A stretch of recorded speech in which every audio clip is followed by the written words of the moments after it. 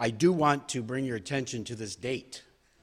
The date is December 7th, and 78 years ago, in 1941, bombs fell from Japanese planes and wiped out the entire American Pacific Fleet. My father was a late teen, as was Karen's, in Los Angeles. And that generation who got nothing from this country other than freedom could not wait to go fight for their country. Karen's dad, who I admire my whole life greatly, left half a leg in Europe and could not understand why he got free medical care from the VA for it. That, let us never forget that generation, the greatest generation this country has seen. Now we have people who want everything from the country that gives them everything, and don't want to give back. But I'm not going there. We have what I do want to talk about, and I think that the service up to this point has really captured it, is the birth of our Lord and Savior, and what this time means. And now that we're still over 2 weeks out, we could kind of take a deep breath and remember what this time is about and what we're here for. Okay, now, when Christ came, it was a small, humble scene with small, humble people gathered around. Now, what happened to that in what we do today? This is what happened.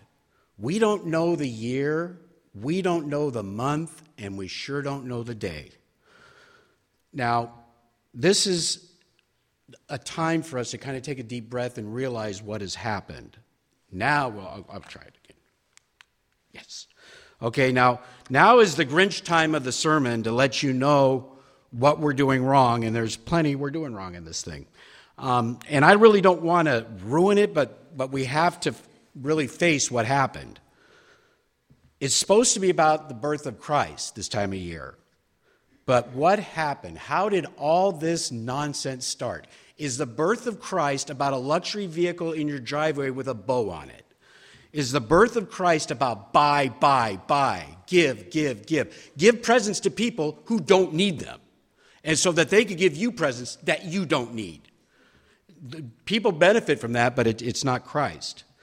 And my favorite is, okay, well then, maybe I'll try to escape from it. I'll watch a Hallmark Christmas movie. And I'll tell you the plot of every one of them so you don't have to waste your time with them. There's a doe-eyed pretty girl who is in a life crisis, and Christmas comes along, and she goes back home, and she comes across a guy that she really doesn't like at first, but at the climax of the movie, there'll be some tinkling mystical music, and they fall in love and kiss, and that's a Christmas miracle. I've just told you every Hallmark Christmas movie. So, how did we get there? What happened? What happened? What does any of this have to do with the birth of Christ? I can tell you nothing. And the reason it happened is kind of amazing. The church did not celebrate Christmas for 350 years after Christ died. Never celebrated Christmas. What happened?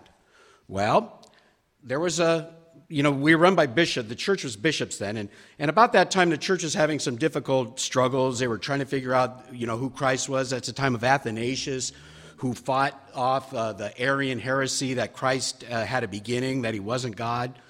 And in the midst of that, the Bishop of Jerusalem, knowing that Christ was born in a little suburb called Bethlehem, writes a letter to the Bishop of Rome. And he says, when was Christ born? So we can celebrate this. The letter comes back from the Bishop of Rome, December 25th.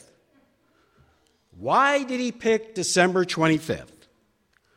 December 25th was at the time of the winter solstice. Every pagan religion has a celebration of the winter solstice. And what that means is December 21st is the shortest day of the year. From December 21st to June 21st, days get progressively longer. So every pagan agrarian knew that this was the turn. It's time now to be happy because the days are going to start getting longer. So it was well-intentioned, but a really bad idea. The idea was, will pull this nonsense into the church and then they'll realize it's about the birth of Christ and they'll fix it. You don't pull untruth into the church and hope it becomes truth. You take the church to untruth and shine the light on it. So, really well-intentioned, bad idea. Now, what happens, especially in Rome and the Roman Empire, is the pagan god Saturnalia was celebrated at that time of year. Saturnalia, the Saturnalia celebrations were great big drunken orgies. Okay, and this is a satirical, sarcastic thing, but that's really what it was. They would get together and drink and have this big celebration. And what they would do is give each other gifts, give each other evergreens, because that means it means that the days are getting longer and we want to enjoy the green stuff. And this is an ancient Roman drawing referring to Saturnalia. Okay, so here is you see the wreaths up there and the garlands. That all came from the Saturnalia celebration. Now, this is mistletoe. This goes to my people, the people up in Scotland and Ireland. The Druid priests held mistletoe to be sacred. And they would take mistletoe down. It was a big celebration. And they thought it had magical powers of peace. And if you ran into an enemy, you were to embrace him because of the mistletoe, the magic of the mistletoe, kind of like the tinkling of the movie in Hallmark. So now we have a problem. All of this has come into the church, and it has caused great problems for us. Next slide, please. Take a look here. This tells you on the left what is biblical, and the right what is not.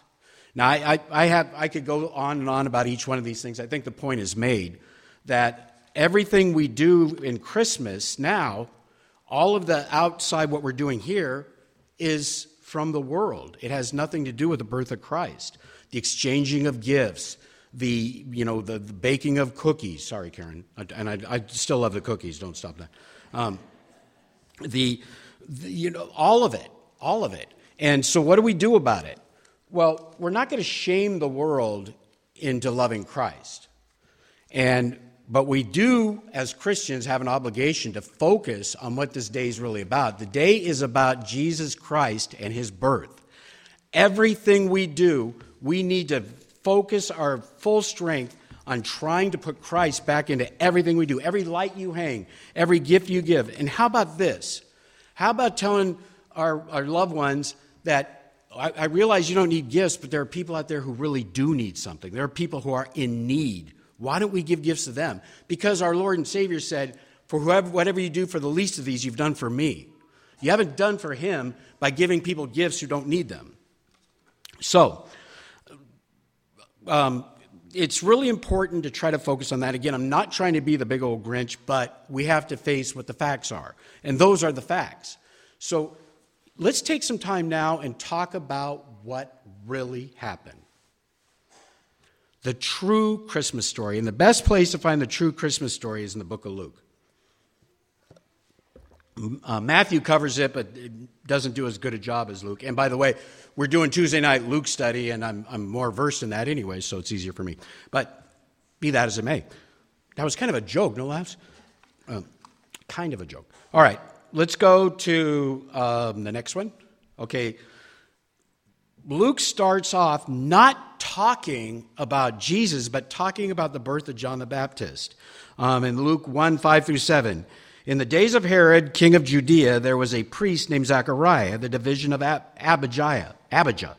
And he had a wife, the daughter of Aaron, and her name was Elizabeth. And they were both righteous before God, walking blamelessly in all the commandments and statutes of the Lord. But they had no child, because Elizabeth was barren, and both were advanced in years. Now, we don't catch this right away, how significant this is, certainly to first century Jews. Christ, from his beginning, took the world and flipped it on its head. And we're going to see that through this whole story. if you are righteous, you would not be barren. If you are righteous, you'd have 20 Jewish kids. But in their world, she must have been bad. He must have been bad. There's the only way you'd be barren. Well, Christ right away says, these people were righteous. They were good, but they were barren. So we have this old priest. He's a low-level priest, humdrum life. A day like any other day, he's going to the temple, and something miraculous happens. Next slide, please. So he goes into the temple. Let's read what the gospel says, if I could get my page. Now, while he was serving as priest before God, this is Luke 1, 8 through 13. Now, while he was serving as priest before God, when his division was on duty, according to the custom of the priesthood, he was chosen by lot to enter the temple of the Lord and burn incense. And the whole multitude of the people were praying outside at the hour of incense. It's believed it was Sabbath because of the amount of people were there.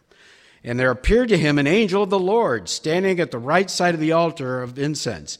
And Zechariah was troubled when he saw him, and fear fell upon him. But the angel said to him, do not be afraid, Zechariah. Your prayer has been heard, and your wife Elizabeth will bear you a son, and you shall call his name John. Now, what makes this astounding that we don't get is the Jews were used to getting kind of regular interaction with God, either through prophets or appearances. 400 years of silence from God had just passed. 400 years. No prophet, no nothing. God was deadly silent. And now he bursts on the scene in a big way. So, and pick up on that. Your prayer has been answered. So Zechariah had been praying for a child. So how does Zechariah react? Does he react with thankfulness? No, he actually reacts with doubt. Let's go to the next slide. This is Luke 1, 18 through 20. And Zechariah said to the angel, how shall I know this? For I am an old man, and my wife is advanced in years. And the angel answered him, I am Gabriel. I stand in the presence of God, and I was sent to speak to you and bring you this good news. And behold, you will be silent and unable to speak until the day that these things take place, because you did not believe my words, which will be fulfilled in their time. And before I studied this, I thought, it's kind of a harsh punishment to poor Zechariah. But think about it. He is a priest. Priest boy, have you ever heard of somebody named Abe and Sarah who were able to have a child late in life? And secondly, you prayed for this, your prayers have been answered, and now you doubt. Pray faithfully. That's something you should walk away from this, is when you pray faithfully. So, looking at it, I think his punishment now should have been worse. But okay, now, next slide. And everybody who comes to the Tuesday night class knows this. You can't study the Gospels without a map. Here's a map of Israel. In the bottom is Judea. That's where you see Jerusalem in the middle down there. That's where this is all going on. Then you have Samaria in the middle. Then up top is Galilee. Galilee is where Jesus is from. Galilee is where Jesus' family is from. You see Nazareth up there? That's where Jesus grew up. And that's where his mother lived and was born and was raised. So now we're back up there. It is approximately the way they took almost 90 mile, 5-day walking trip. So get these places in your mind straight, because we'll hear these names throughout the Gospels. Okay, so let's go to the next slide, please. Now he visits a girl. It's Gabriel again. Now, Gabriel is a big-time angel. He's right next to God. She's 13 years old. Certainly not. She's 13, most likely, couldn't be older than 15. And she's minding her own business, and this angel appears. Next slide. This is Luke 1, 26 through 33. In the 6th month, he's talking about the pregnancy of Elizabeth. That's where the 6 months come from. In the 6th month, the angel Gabriel was sent from God to a city in Galilee named Nazareth, and a virgin betrothed to a man whose name was Joseph, of the house of David. And the virgin's name was Mary. And he came to her and said, "Greetings, O favored one, the Lord is with you." But she was greatly troubled at the saying and tried to discern what sort of greeting this might be. See the difference? We're starting to learn something about Mary right off. Everybody else is petrified. She's going, "What's going on?" She's very smart, and the Bible shows us that she's pretty smart, and she's always thinking, and she knows her Bible very well. And the angel said to her, "Do not be afraid, Mary, for you have found favor with God. And behold, you will conceive in your womb and bear a son, and you shall call his name Jesus. And he will be great and will be called the Son of the Most High. And the Lord God will give him the throne of his father David, and he will reign over the house of Jacob forever, and his kingdom there will be no end." Now, again, we already seen Zechariah and Elizabeth's story. So now the angel is in Nazareth. Nazareth is a dump. Everybody hates Nazareth, and Galilee is considered the Appalachians. So, again, Christ turning the world on its head. This terrible town that everybody hates, this girl there is there, and he comes there. Now, again, she's 13 to 15 years old, and I want to reach out to this Protestant church. Let's give Mary a break. There's a church out there that created a Mary that doesn't exist. They created this mythical Mary, this deity Mary. That's not Mary. But the Mary of the Bible is probably one of the top saints that ever lived. She was forthright. She was ready to serve. She didn't complain. She really deserves our respect. And I think a lot of Protestant churches don't because of an illusion that was created by somebody else. It's kind of sad. She was shamed in life, and she gets shamed to death now. Now, when she's betrothed, it meant that there was no intimacy. She had to be Joseph's wife in every way except that. And again, she wasn't scared. She was trying to figure it out. And we learn later in the Bible how well-versed she is in the Bible. And so now Gabriel tells her what she got. She completely comprehended. You will bear the Messiah. The God himself will be born of your womb. So what does she say? Does she complain? She has one question. Next slide. And Mary said to the angel, "How will this be since I am a virgin?" Unlike Zechariah, where there was biblical evidence of things happening that exactly happened to them, this had never happened before and will never happen again. So she's asking, there's no point of reference. That's it. That's her only question. Now, it's incredible that she did that because of the fact that what she's hearing is you're going to bear a child out of wedlock at 13. You know what the penalty for that is? Stoning. Stoning. Now, if she got by the stoning part, she certainly would live a life of shame for it. And she did. You read throughout the scriptures where Jesus' parentage was always questioned. The Pharisees say to him, "We know who our father is." That's a shot. And he never responded to it, which I always found amazing. So she lived a life of shame for this. But let's see what happens. Next slide, Luke 1:35 through 37. And the angel answered her, "The Holy Spirit will come upon you, and the power of the Most High will overshadow you, and therefore the child will be born will be called Holy and the Son of God. And behold, your relative Elizabeth in her old age also has conceived a son. And this is the 6th month with her who is called barren, for nothing will be impossible with God." So he tells, now this language is really cool. The language of overshadowing harkens back to the cloud in the desert that overshadowed the Jews. God himself overshadowed her. And that's how this is going to happen. And again, she would click with that because she was well studied in the Bible. We know that from things she says later, but we're not going to cover today. So now he says, you will conceive a son, and you're, by the way, which is really cool, your barren old lady cousin is also having a baby. So the only person on the planet that she could identify with, that could identify with Mary, is also having a baby. But again, the overshadowing, that is the cloud in the desert over the Jews. Okay, so what does Mary say? Next slide.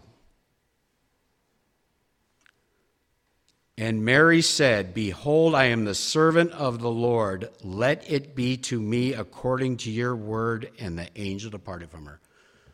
I will take this burden. I'll do it.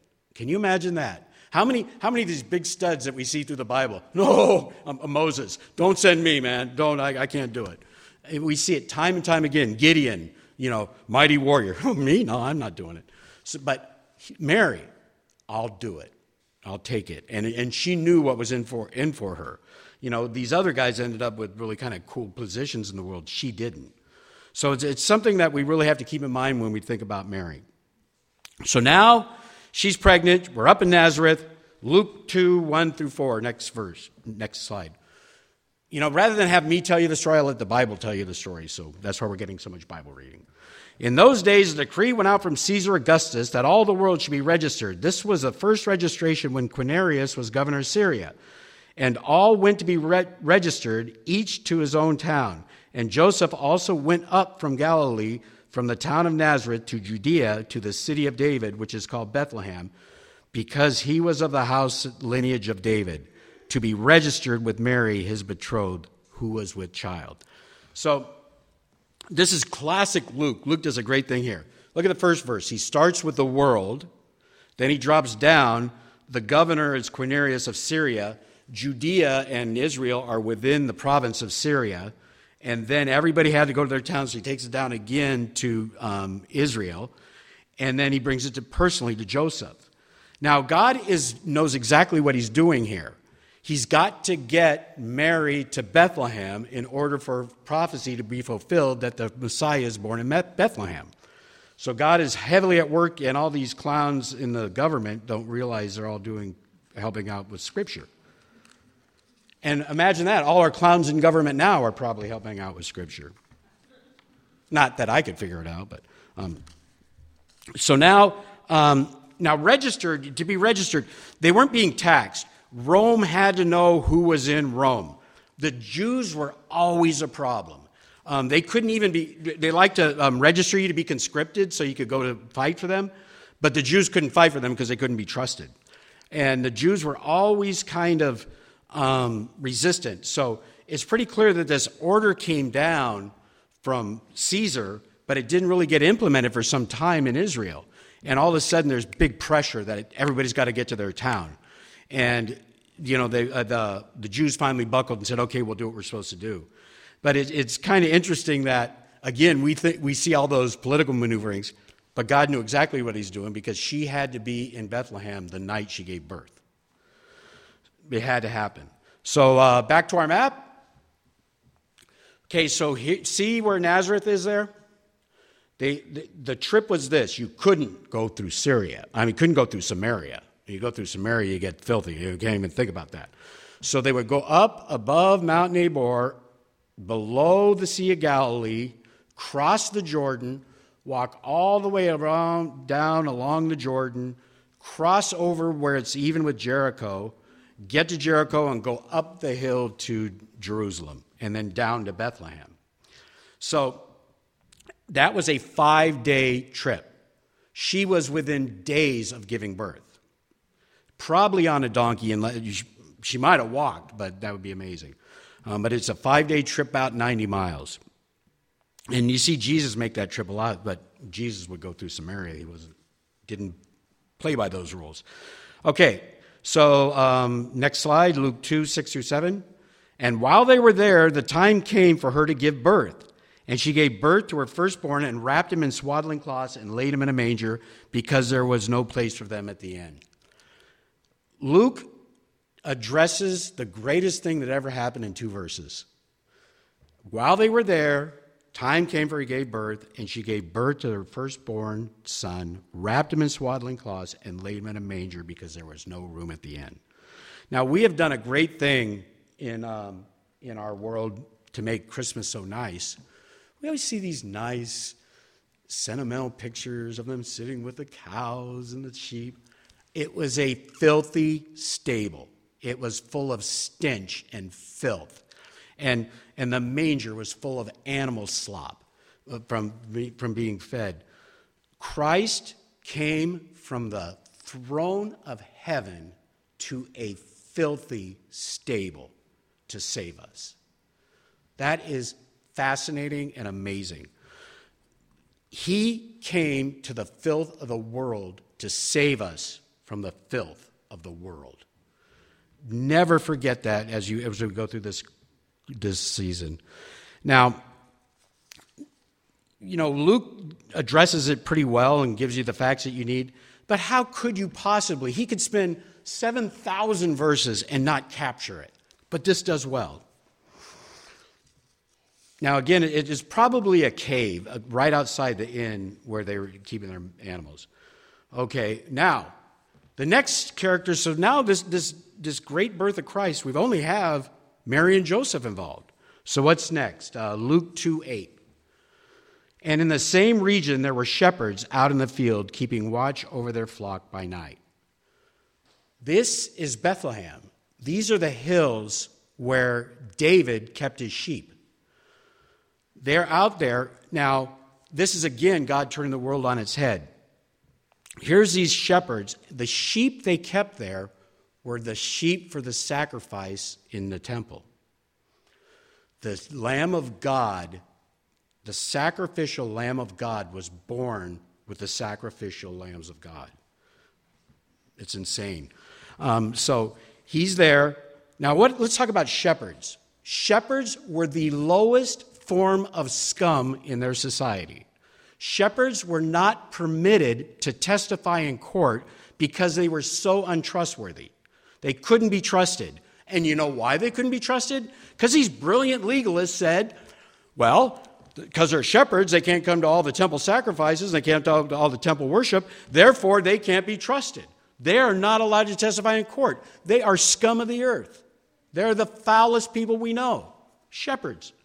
What happens with the shepherds? Okay, next slide. And when the angel, we're out there with the shepherds. And when the angel of the Lord appeared to them, the glory of the Lord shone all around them, and they were filled with great fear. And the angel said to them, "Fear not, for behold, I bring you good news of great joy that will be for all the people. For unto you born this day in the city of David a Savior, who is Christ the Lord.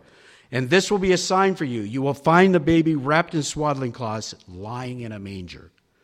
Now, we've heard these verses 1,000 times. Every December we hear these verses. Take a deep breath and think about it. Shepherds, who everybody hates, are sitting up on the hill saying, everybody hates us, life stinks.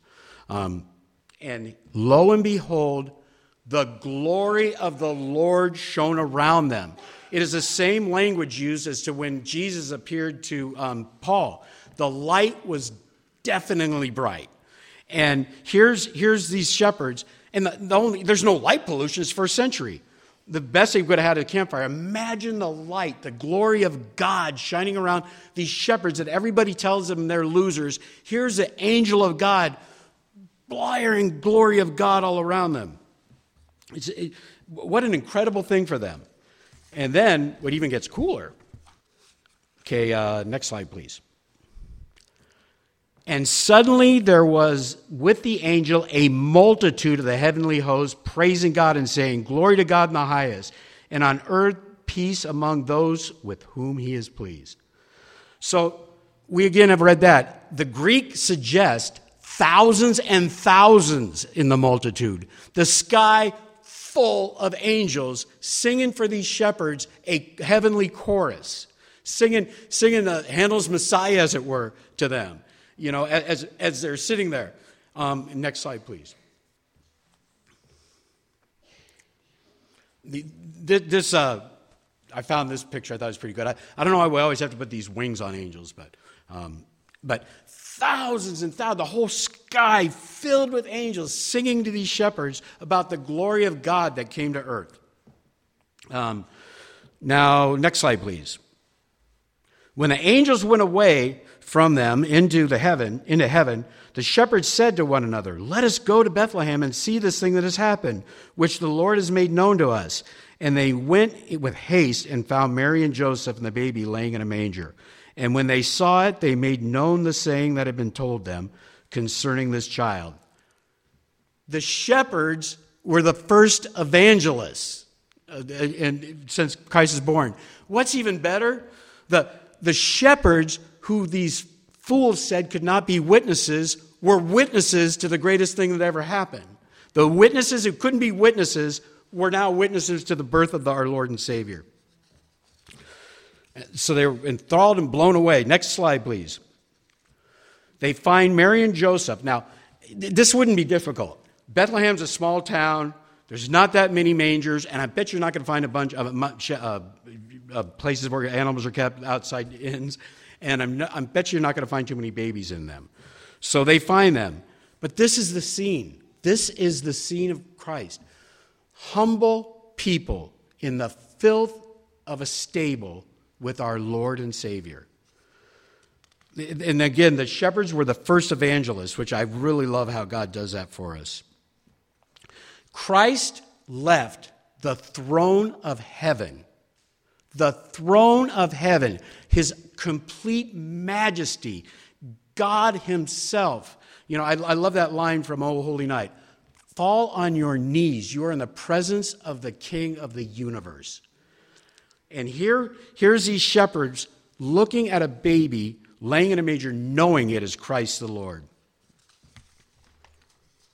Okay, next slide, please. And all who heard it wondered at what the shepherds told them. But Mary treasured up all these things, pondering them in her heart. And the shepherds returned, glorifying and praising God for all they had heard and seen as it had been told them. So think of these shepherds. They spend the rest of their life praising God and evangelizing God. These shepherds who the world says were worthless. So how do we deal with this? How do we deal with Christmas now? This Christmas that, you know, as I stand in a church with the wreaths and the trees and all that stuff, how do we deal with it? We put Christ in our heart. We put Christ in the center of every single thing we do this season. We tell everybody we know, praise God, Christ is born. To us a son is given, and the government shall be upon his shoulder, and he shall be called Wonderful Counselor, Mighty God, Everlasting Father, Prince of Peace. God bless you all.